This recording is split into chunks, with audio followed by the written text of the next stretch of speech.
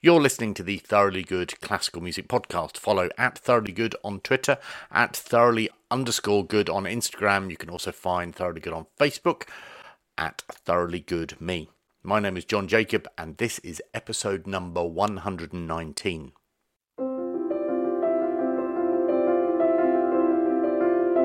It's what we hear day and night. It's what we say day and night. It's what we read and what we write.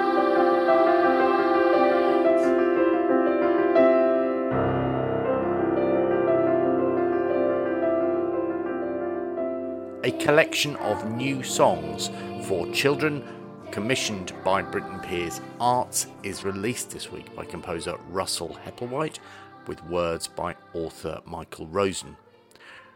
The suite, entitled Everything, joins the ever-growing collection of songs by Nico Mooley, Erilyn Wallen, Jonathan Dove and a whole host of others under the banner of Friday Afternoons, a reference to composer Benjamin Britten's collection of songs of the same name. There's more information about Friday Afternoons, including the full collection of songs and supporting resources at fridayafternoonsmusic.co.uk.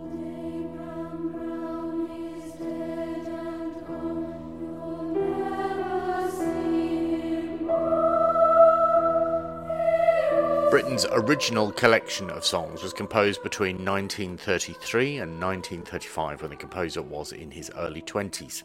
They're songs I remember singing in the early 80s when I was a kid.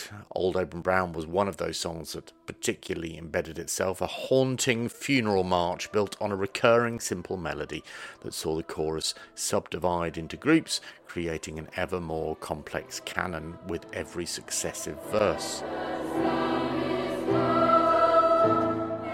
It introduced a form of music to me and my peers, and it created a magical aural treat as the canon built throughout the song. It maybe even promoted a sense of confidence in holding your own melodic line in a small group of singers, in addition to those often overlooked skills of self-discipline and recall. Where Britten thrived, I think, was where he created theatrical excursions. That he was able to create these in such a short space of time is another characteristic of the man's work. These were fun, simple creations that made for engaging, inclusive singing opportunities. Cuckoo is another great example, a captivating musical evocation built on a recognisable call in nature, tinged with a melancholic air.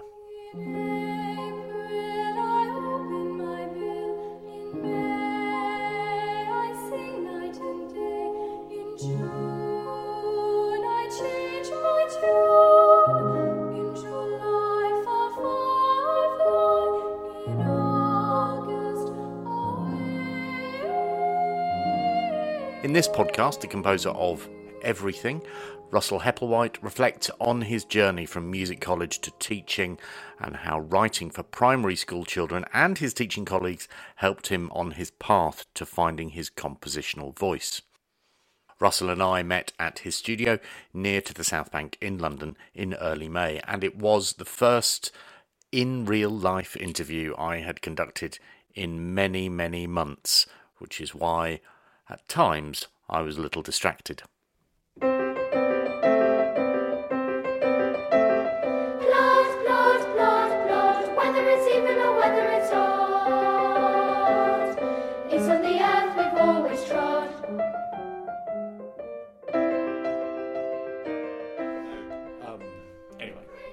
I normally ask people what they can see out of their nearest window, but you can't see anything, can you? Because it's frosted.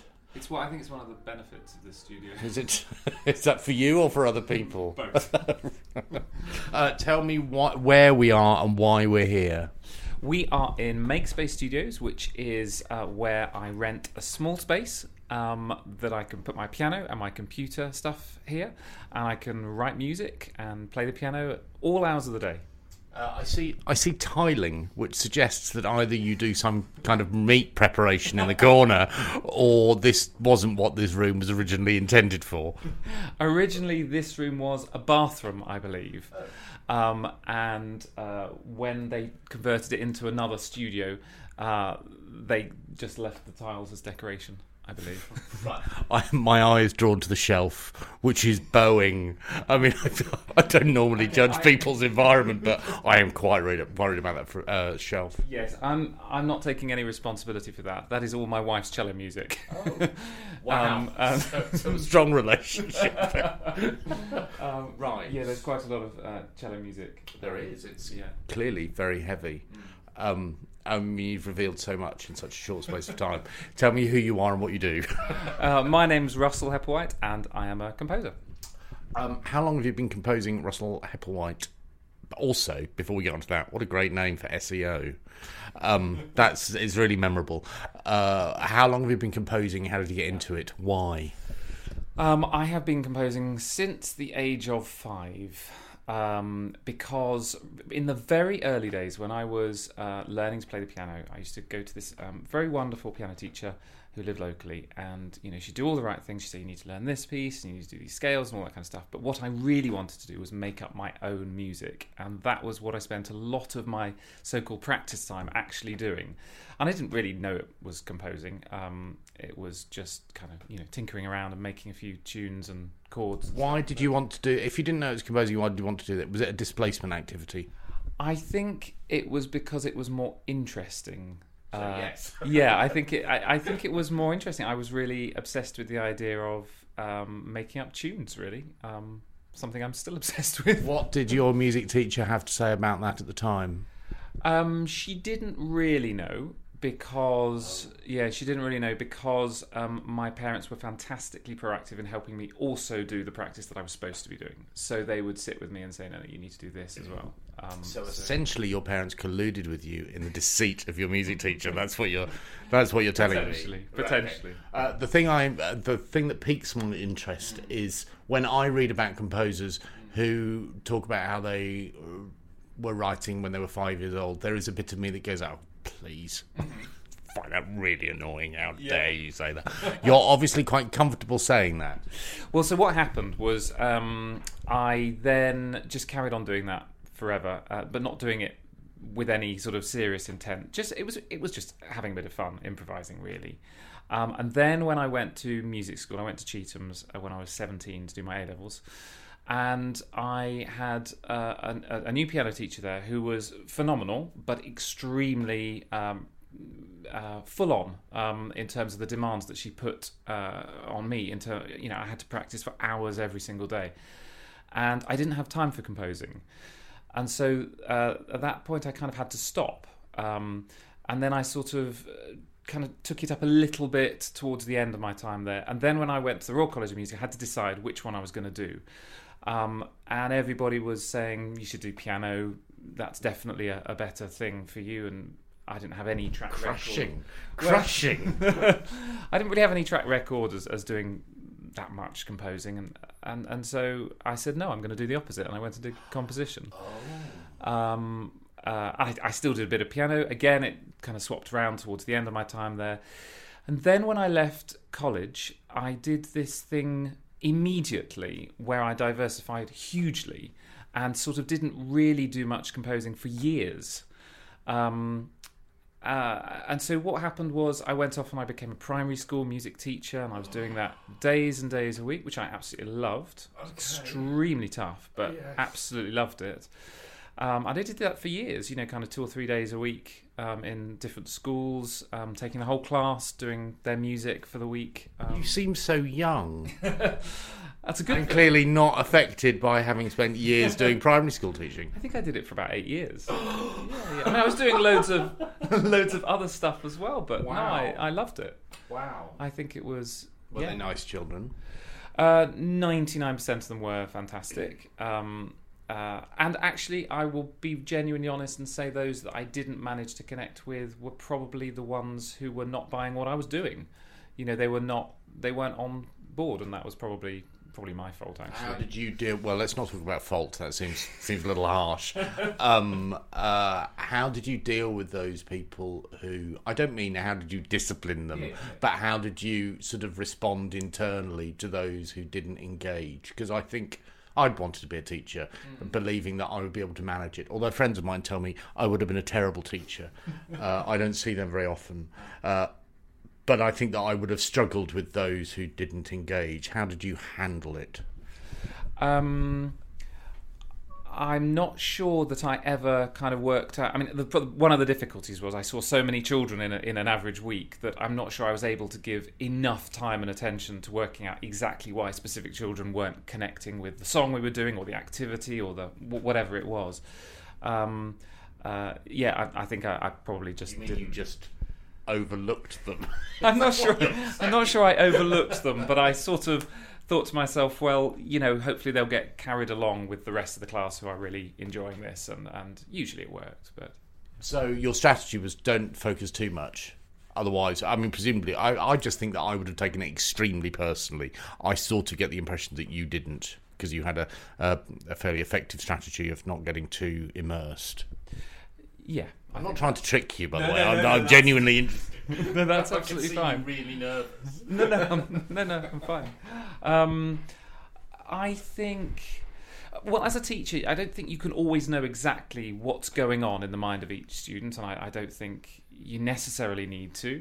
I think sometimes students take a long time to kind of warm up to a teacher or a specific activity if they've not been used to doing any singing or any composing or improvising, whatever it is. I've not taken offence when I haven't connected. Yeah, I would have been a terrible teacher then, because I wouldn't have. What did you see in their eyes when you knew that they had engaged? Enthusiasm. Beyond anything else, enthusiasm, just a thirst to do more singing, more improvising, more playing with instruments, more rhythm games, just more of everything, and they just came alive.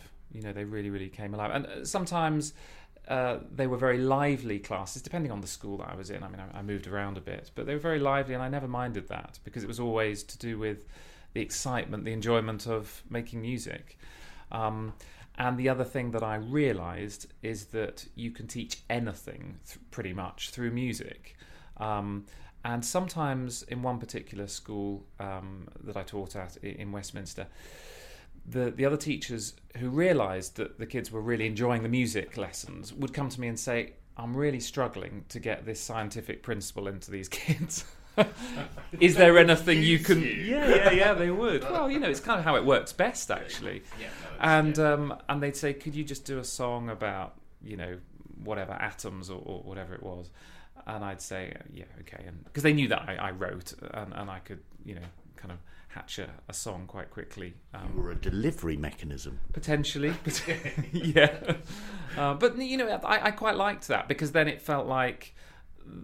You might be sort of saying, well, we're doing music, but actually they've learnt loads of science. Or the other way around, they're doing science, but then they could sing their song to their teacher, and, it worked both ways.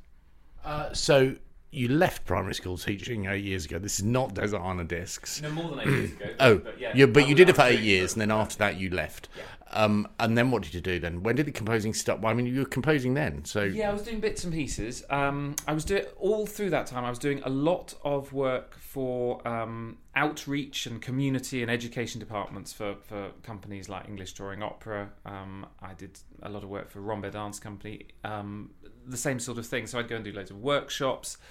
I'd do things like turn up and write an opera in a week with a group of secondary school children who were off timetable for that week.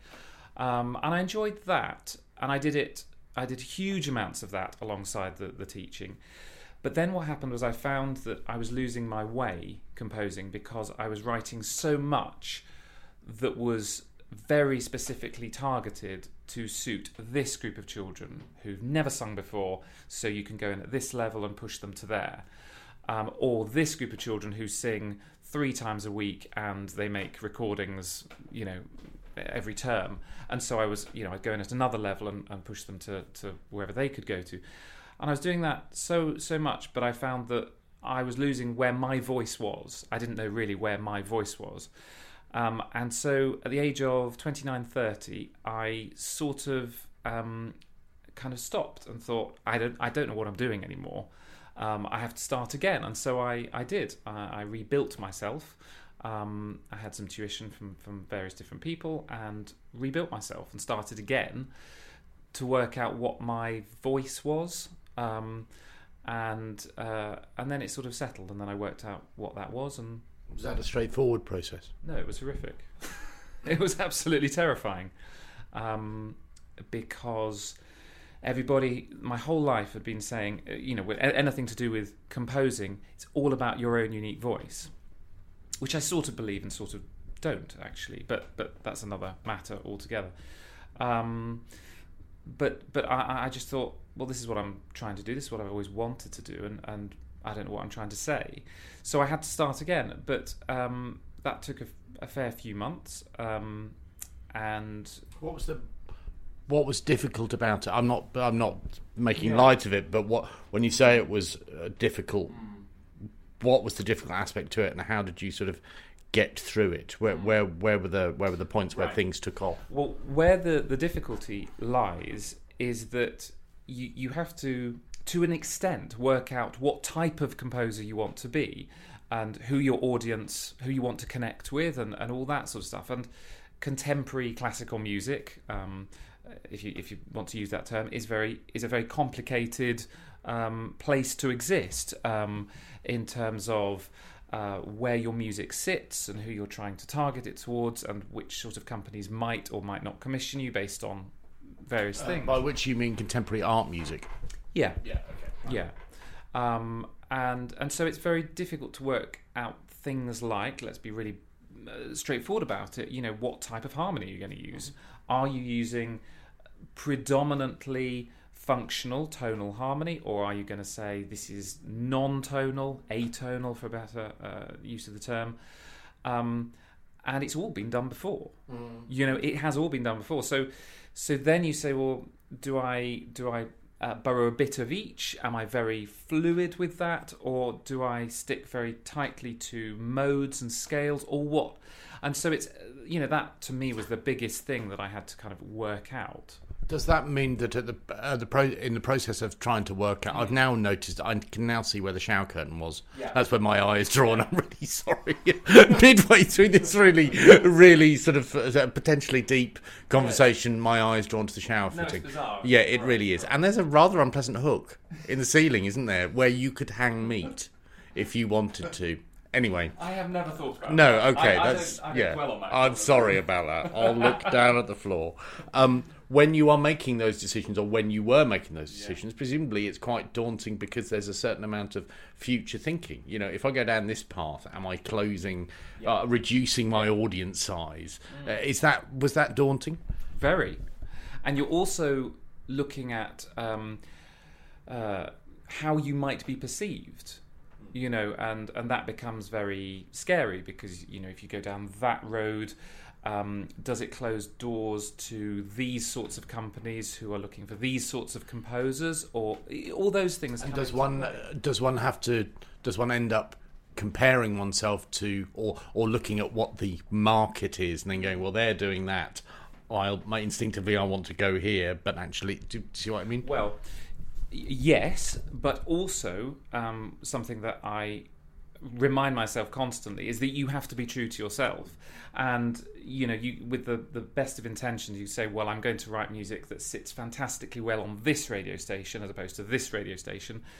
But if it's not true to really what I believe in, then what on earth am I doing that for? And I still grapple with all this stuff because it's ongoing. It's not easy to solve, but I do solve it in that I kind of think, well, I am at least being true to myself, and this is the music I want to write. I enjoy it, and hopefully it connects with some people somewhere. On this piece, there was this audience in the house and they enjoyed it. Most of them did, or whatever. There is an ongoing thread though, because what I hadn't anticipated was that you'd spent as long as you had as a primary school teacher, which explains writing music, operas for children. I mean, that's the constant thing. Yes. Yes, I think it is. It How is. I can tell you. Well, how I got there was after I'd sort of rebuilt the compositional person that I am. What was wonderful was English Touring Opera came back to me and said, actually, we want you to we're going to commission you to write an opera that can be toured around the country by ETO. That will go into school halls, studio theatres, local spaces, and be performed for kids. And I wrote Like the Space Dog, which was the first one of the 4 or 5, I think it was 5 operas I then wrote for ETO in the same model. And Leica was an absolutely bizarre piece because we wrote it on. It was incredibly ambitious, but it was for school halls, and the premise was that the company, the singers would have to take the set, put it together, construct the set at the front of the school hall in half an hour, and then be ready to perform. Then they'd move on to another school in the afternoon, and then in the evening they'd go onto the main stage and do Figaro, whatever opera they were doing. My mind is reminded of, or rather, I'm reminded of a comedy sketch show where a troupe of actors did exactly that, and it was I think it might have been Mitchell & Webb. It was an absolute disaster. I'm sure it wasn't an absolute disaster.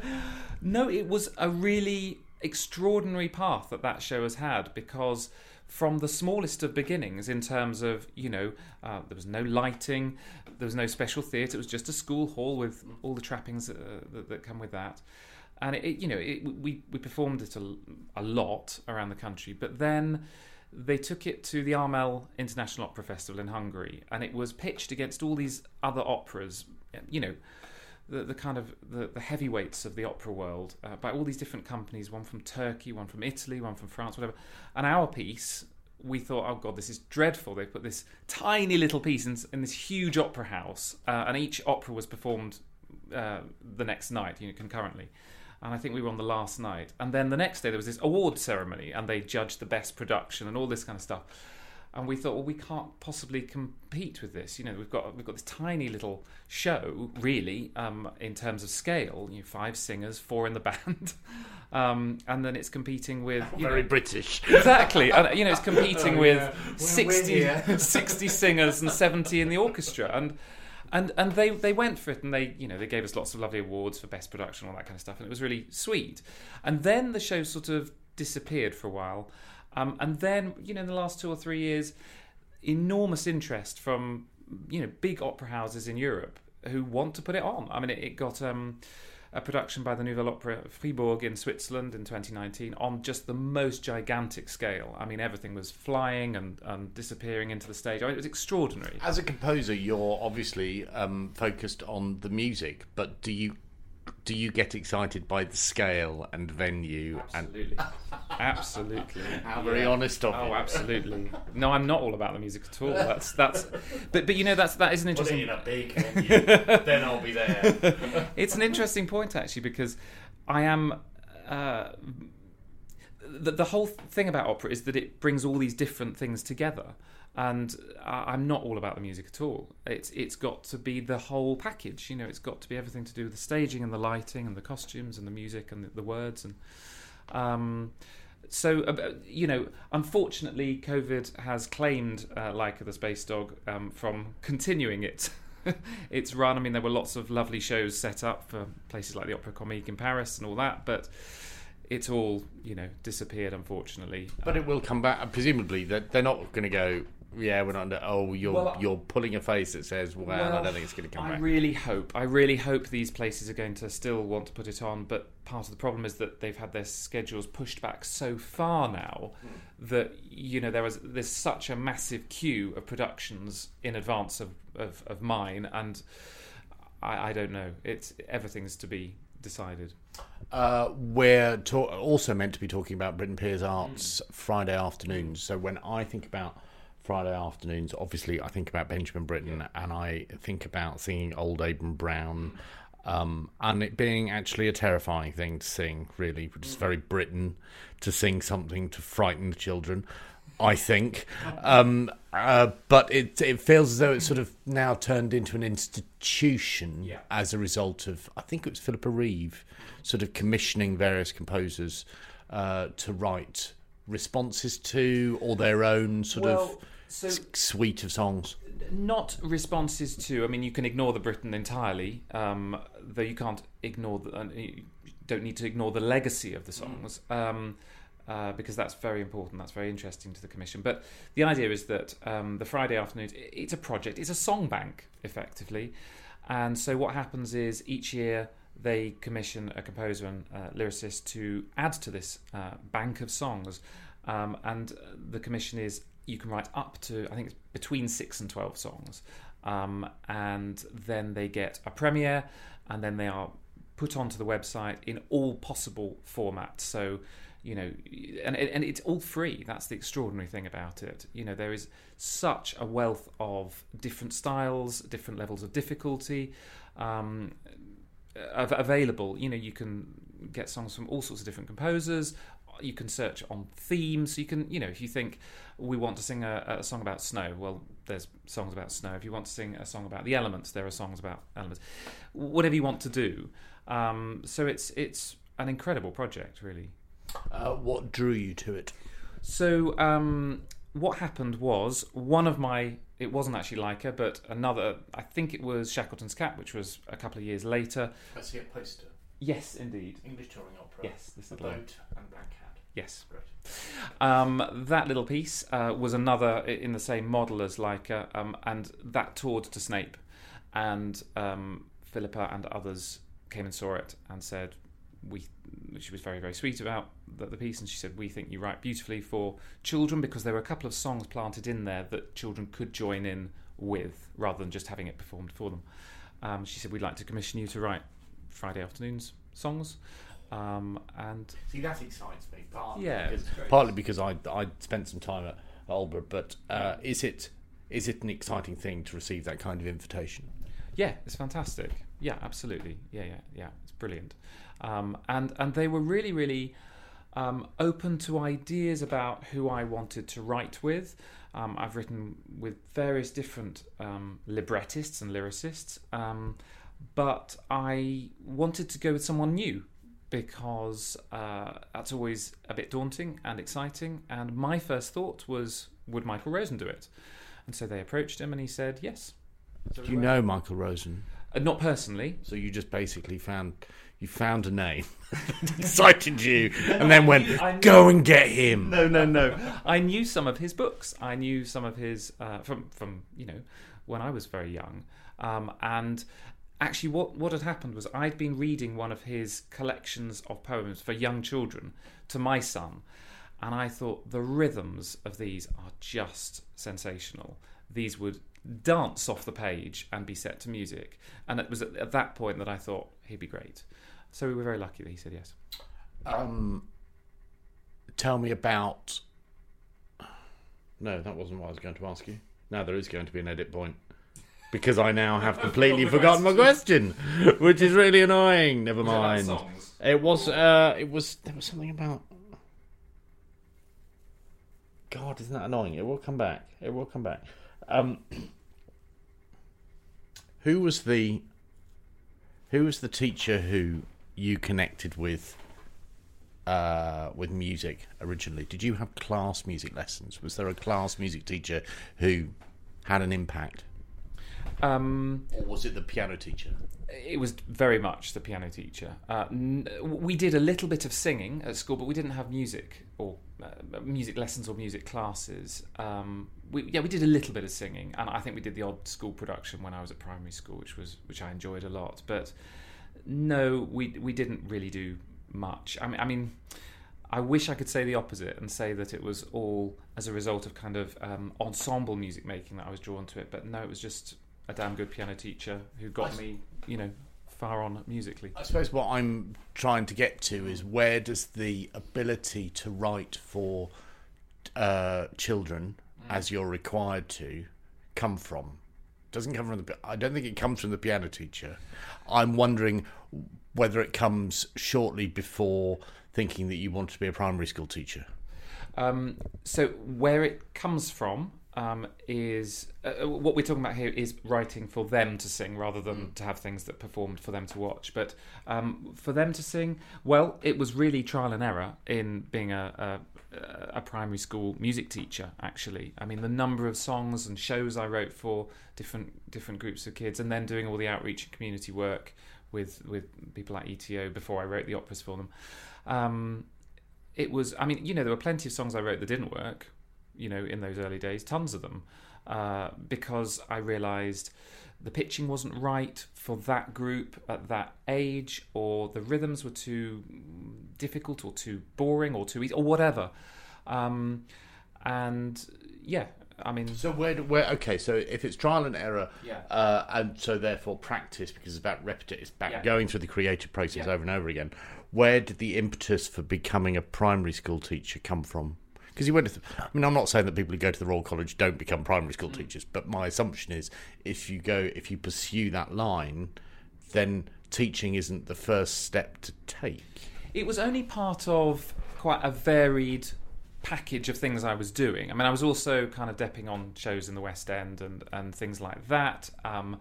And what else was I doing? Well, I started examining for ABRSM quite a lot at that time as well. So I was doing lots of different things. It was one component, but it was, I guess, the day job. It was what I was doing the most of. Why did I do it? I loved the idea of imparting music to others, really. It was as simple as that. And it's still what kind of fires me up when I'm writing now, even if it's not for children. I mean, I do write quite a lot of music that's nothing to do with children. I write a lot of choral music, etc. But it's always the same thing. It's a sense of kind of communicating to others and getting them to communicate from there. I've now remembered the question, but unfortunately we need to navigate to that question via another thing first. Go for it. Never mind. What is the voice that you settled on then? It's really hard to describe. I know, which is why I'm asking. Okay, the voice that I settled on, I would describe as being fairly tonal, though not afraid to use very atonal stuff at times, but fairly tonal. I try to be, this sounds like a bad word, but accessible, because I want it to be able to be music that is both immediate and can connect with people. What is the guilt around accessible? I think that probably stems from music college, doesn't it? There's a huge guilt around accessible. There is.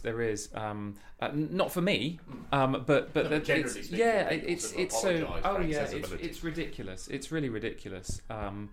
There's still, as I'm afraid, I think there is a bit of snobbery around that word. Somehow it's kind of dumbing down, or it's not intelligent enough music, or whatever. But ultimately, I'm not really fussed about that. Did that enter into your thinking when you had that horrendous time working out what your voice was? Absolutely. Yeah, absolutely. Yeah. There's loads of stuff that I had acquired in terms of kind of ideas and thoughts that had to be dispelled. And that was one of them, so who are you trying to reach? Well, it has to be music that I want to listen to and that connects with me, and I can appreciate all sorts of different music, and I love some of the most, it's an old-fashioned term now, but avant-garde music, that would appeal, or usually appeals to a very small number of people. I can love that just as much as some extremely populist stuff. So I suppose the difficulty here is that we're talking about kind of genres of music, and I personally would love us to get away from that as a society, or as a group of people. I mean, it sort of puts barriers up rather than bringing them down. The other question that I wanted to ask you was, hang on, we haven't really talked about the songs, which is they are titled rather ambitiously Everything. Yeah. Wow. So, was that because neither of you could come up with the title, or because... So what happened was when I talked to Michael first, he said, well, how many songs should we do? And I said, well, I want to do 12 because I want to do 12. Because that's a nice number. It's a brilliant number. And we sort of kicked around a few ideas, and one of them was the months of the year. So, a January song, a February song. But then we felt that was actually quite limiting because, does a school want to pick up a song called November in March? Does it feel conflicted and all that? So then he came back with this idea of just throwing the kitchen sink at it, really, and saying we're going to write everything. And there really is everything in there. We've sort of grouped the songs into 3 groups of 4. So the elements are there. So we've got the 4 elements as the first set. Then we've got everything to do with science, the science of being a human, so things to do with cells, atoms, discovery, invention. And then we've got more broadly what it is to be a human, so language, a song all about the fact that we use words all the time. There's a song actually called Us and what it means to be us. So it's about those 3 key things. And I think the idea that Michael had was that, obviously we can't tackle absolutely everything, but he's planted enough ideas in the lyrics that actually kids could go off and research and unearth a whole new world from each song. So it is very hugely ambitious. It sounds like a well-rounded primary school education project. Or am I reading too much into that? Well, I'm desperately looking to tie up loose ends. I think it is. There's no two ways about it. There are lots of educational ideas and themes and characters within the set, but we don't want to make them cerebral in any way. And Michael's lyrics are so playful and light and fun that actually, if kids just enjoy singing them and have a great time, then that's fantastic. When do both of you get to hear them in real life? Because I've heard recordings. There's a couple that the London Youth Choir have already recorded. So we were due to have our big premiere last May, but obviously that couldn't happen. So then Britton Pears came up with this idea of doing some lockdown videos, and they kind of put the resources together to help London Youth Choir to do that. And they did these incredible videos. Just astonishingly brilliantly put together and beautifully sung and directed. And then the next step was, well, how long is this pandemic going to last? And will we be able to do a live premiere in 2021 or not? And then actually things have rattled on, and no is the answer. So the next step was that they did an open call and said, we've got 10 songs left, we're going to farm them out. Anyone who wants to, apply, and you can have a song each. And we've had an enormous response, absolutely overwhelming response. Ireland, Scotland, Wales and England are all represented, and lots of different choirs, from very large choirs to very small choirs to hugely prestigious choirs. They're all in there. It's wonderful.